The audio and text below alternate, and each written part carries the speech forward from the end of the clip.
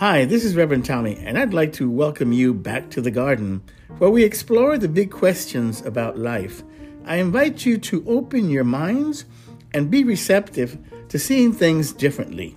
So let's get metaphysical.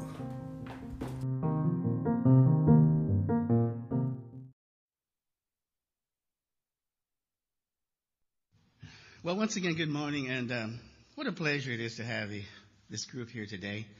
Unity principles. Number one, God is absolute good and everywhere present. As most of you know, Unity has 5 fundamental basic principles that summarize our entire philosophy, our theology. They are printed in the back of the program every week, just to remind you. And the way they came to be is that Connie Fillmore Bazzi, she was the great-granddaughter of Unity co-founders Charles and Myrtle Fillmore, was asked if she could summarize Unity teachings for a Daily Word article when she was the president of the school up in Kansas City at the time. She came up with these 5 principles, and they've pretty much become the cornerstone of our teachings. As part of the final process of becoming a licensed Unity teacher, one of the things I have to do here is teach 3 classes. One of them is the 5 principles. And of course, it is also one of the classes that we use, or the class that we use to become a member. So, we're all familiar with the principles. They're in that handout, The Keys to the Kingdom, that we hand to the new visitors usually. But I had never read this particular book by Reverend Ellen Davenport. So I thought, well, this would be a good time to do that. And I've never taught a membership class. I thought, well, let's just do that then, put it all together. And so that's what I'm going to do. So today I'm going to talk about Unity principle number 1. Now, before I get into the lesson, let me first talk about why we're even having this conversation. As I was writing that, I thought, duh, it's Sunday. We're in church. Might be a good time to talk about God. I don't know. I'm just thinking. But that's not what I had in mind. What I was trying to get to is a larger picture historically. Because the truth is that this inquiry into this subject that we call God seems to be hardwired into us. Mankind has always had an apparent intuition into something bigger than we are, something that we cannot detect. You can just go through the history of a man, and it is everywhere. Always has been. Something about it is in there. Say what you will. Perhaps you've had these similar thoughts, What is this life? This place? This universe? Me? You? What is going on? Where do we go from here? Do we go somewhere? Do we go nowhere? And how is all of this determined? Is it all random? Or is there some rhyme and reason to the whole thing? Philosophers and theologians have been puzzled by these questions from the beginning. How man has answered these questions is in direct proportion to the degree of man's understanding of the universe and of ourselves. In other words, as our consciousness has unfolded, so too have the answers to these questions. As the saying goes, we don't see the world as it is.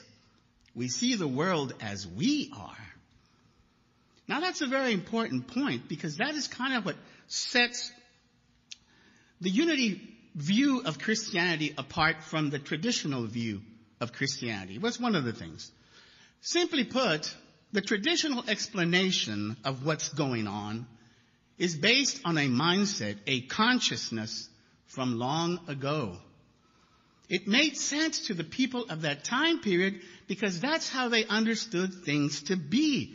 But that's no longer the case for many people. Let me give you an example. Offering animals for sacrifice was part of the service in that time. It was just what they did. They believed that the proper way to worship God was to offer animal sacrifices. Now, that's the mindset. Let me bring that mindset forward to now, this point. Let me ask you something. Imagine coming here today. I've got some new friends here today. DJ, Imagine coming here today and experiencing an animal sacrifice. What would you think? You'd probably say, oh, that's okay. That's normal. In fact, that is the proper way to worship God. Or you might think, I need to get out of this place right now and run straight out the door and call the police. Because I'm thinking that's probably what you would do. Because that's what I would do if I went somewhere and that's what I saw. I said, I'm out of here. Sorry. Anyway, that's just change. The sacrifice would be an extremely strange idea to you at this point. Yet it still somehow makes it into the cornerstone of traditional Christianity, and I don't want to get into that too much. But for me, God is not into sacrifices, never was, never will be. To me, that's man's way of thinking. That's not God's way of thinking. And for the record, I'm not being critical of anybody's views or how they see things in that. I'm truly trying to understand what's going on. I truly am. I want to know what is going on and something that makes sense from this perspective now. So what is happening more and more now is that the race consciousness is outgrowing that old traditional way of viewing things, of viewing religion or of viewing Christianity, and along with that, the old way of seeing God. In the old Hebrew scriptures, what we call the Old Testament, there's stories of God wiping out entire civilizations. And the younger kids just not buying into that. I have a lot of friends that tell me, I have a problem with all that stuff. Yeah, I know, I get it. I do too. And the result has been an increase in atheism. And people are an apathy towards religion or spirituality. And that's a sad thing. Because that is an aspect of us that is very, very important. In fact, science and psychology are beginning to understand that being part of a spiritual community is actually good for your health. They're saying this stuff now. And why would that be? Because that's who we are. That is our nature. As we say in Unity, we are spiritual beings having a human experience. The first time I saw it, I was like, whoa, because it flips everything around. And by the way, you need to make that up. That's a Roman Catholic father who said that. Pierre Teilhard de Chardin is his name. He lived between 18-something, 80-something, whatever, in 1955 or something. He was a paleontologist and a priest.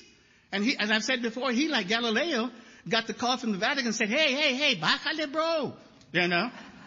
Bring it down a little bit with what you're saying, you know. And the truth is that without spirituality, we are fish out of water. That's what's happening. But we've outgrown that way of seeing spirituality, and we must find a new way.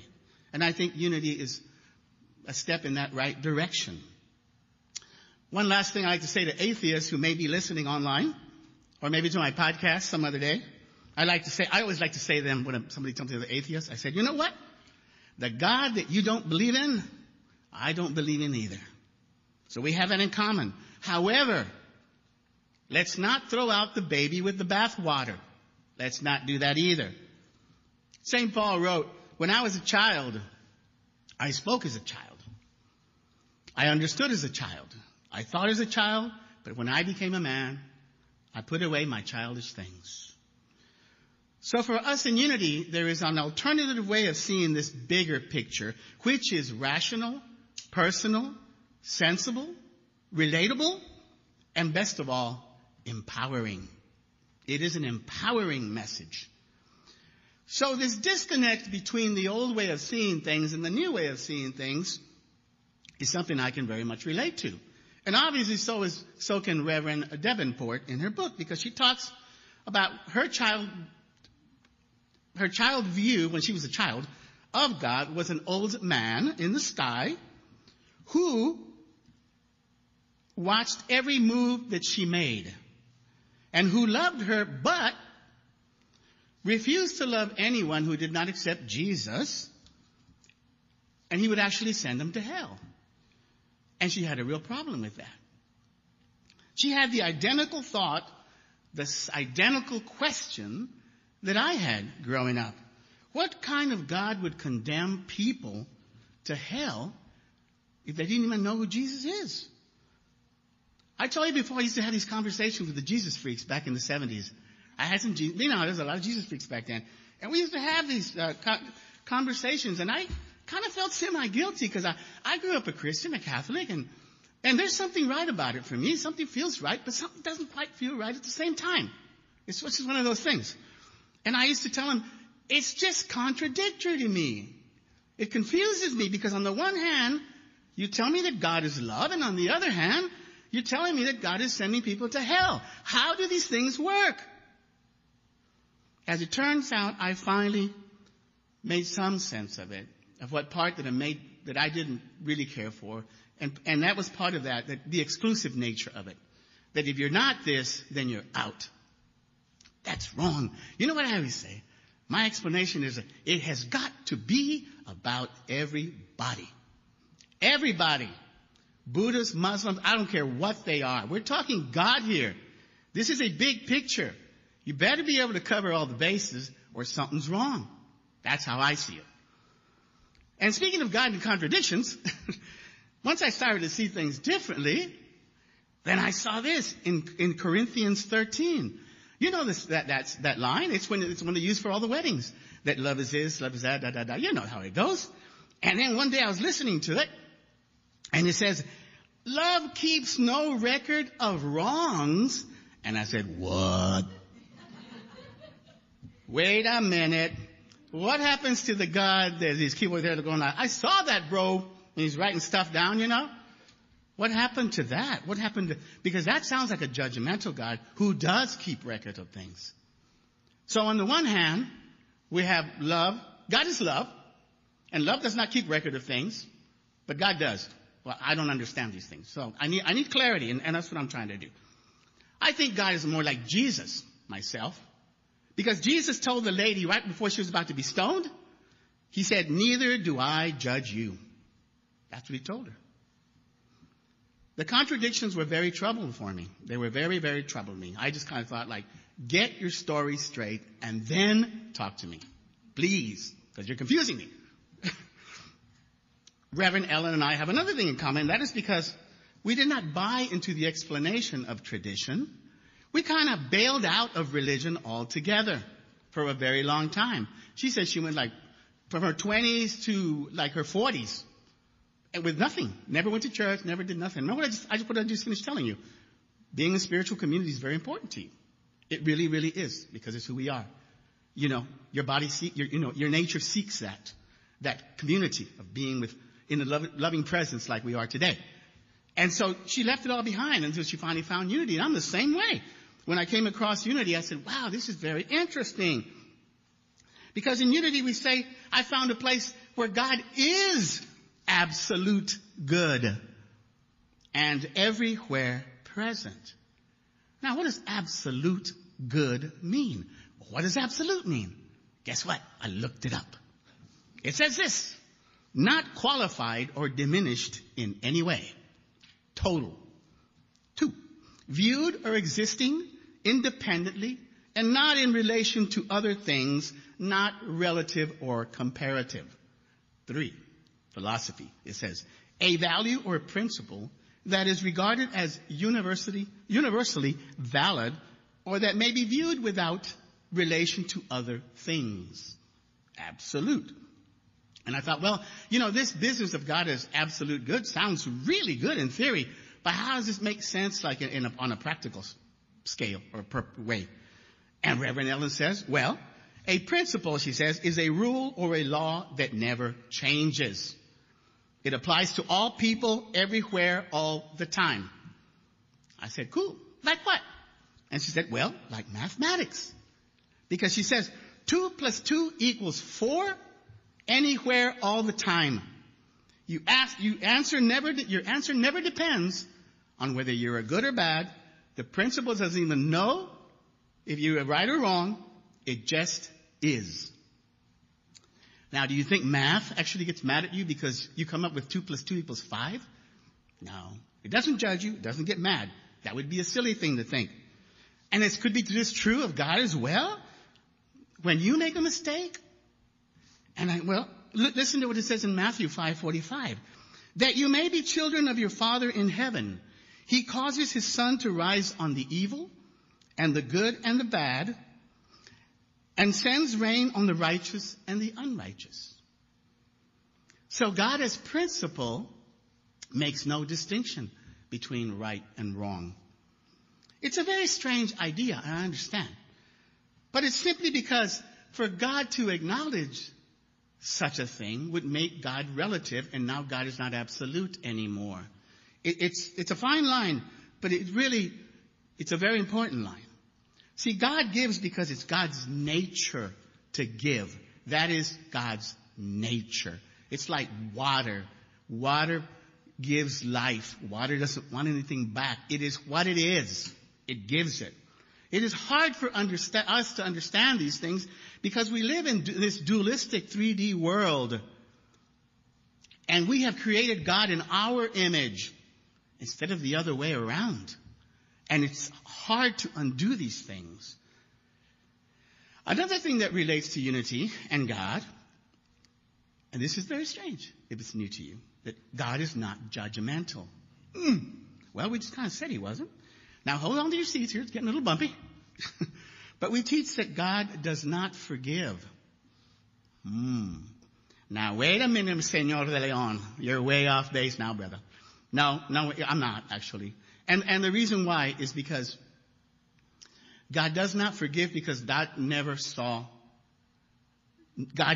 judged you in the first place. God never judged you. There's no need for him to forgive you. You are the one making the error. You have creative will, and you have the power, free will and creative power, and you make the mistakes. God doesn't make them. He doesn't. It's a hard thing to understand. I understand. We don't need to be forgiven because we were never judged. That's the bottom line. Besides, what do they say? Forgiveness is for the sake of the forgiver. Have you ever heard that? Forgiveness is for the sake of the forgiver. Because you're the one carrying this load. And you're the one who, it's affecting you. You're the one who needs to get rid of it. Now, what need does God have to forgive? God is complete. Has no need. No need whatsoever. Think of it this way. Is light aware of darkness? Have you ever thought of that? Of course not. When there is light, there is no darkness. And in case you've ever noticed, everything relating to God is always put, and we were talking about that in that book, in that study class. God is always talked about in light. And you are the light of the world. All these things. And when light is present, darkness, it just disappears. It doesn't have to fight with it. Nothing. It simply vanishes. And when I first thought, and not only that, but light is not even aware of darkness. So you think, how can God not be aware of evil? In the same way that light is not aware of darkness. Because it just isn't. It's a strange thing. But trust me, when you really take it in at a deep level, it really does make sense. The Bible says that whatever judgment you judge, you shall be judged. That sounds like self-judgment to me. You judge yourself. Because that which you do to others, you do to yourself. It's a strange thing. So unity teaches God as principle. That is the principal part of it. But also we teach God as personal. So God is both principle and personal. God is both out there in principle, this big, big, big thing. And God is also in here as personal. Because we are the expressive side of God. It is God expressing through us. And because we have free will, then we kind of have free reign. And if we make a mistake, we have to correct it. We have to find our way back home. Now, there's another concept of the unity view and of principle one, God is everywhere present. That's very, very important and is also fundamental to the difference between unity teachings and traditional Christianity. And that is the concept of oneness. And I've talked about that before. This is a major distinction between the two. Because tradition teaches that we have been separated from God. And we say, that's not even possible. How can you be separate from something that is everywhere? How is such a thing even possible? It's not. The only way that it's sort of possible is that because we have this creative power, we can create situations that seem to be separate from God. That's what happens. It is an appearance only. In the same way that it appears that the sun is going around the earth, but it's really not. So, this being separated from God is an appearance only. Because as I said in the opening, Paul wrote, in him and by him he met God, Christ. We live and move and have our being. When I hear this reading, I imagine us as fish in the ocean. Just imagine yourself like you are a person in God, so to speak. It's everywhere. It's throughout your whole system. It's all around you. You are inundated in it. You cannot be separated from it. Cannot. So God is absolute good and everywhere present. And I'm going to leave you with this excerpt from the Bhagavad Gita that Reverend Davenport has on page 23 about this oneness business that is key to everything. The reading says, by me is this entire universe pervaded. All things are in me, and I in them. Know that as the mighty wind blowing everywhere rests in the sky, all created beings rest in me. I am the father, the mother, the supporter, and the grandsire of the universe. Children of God, we are all one.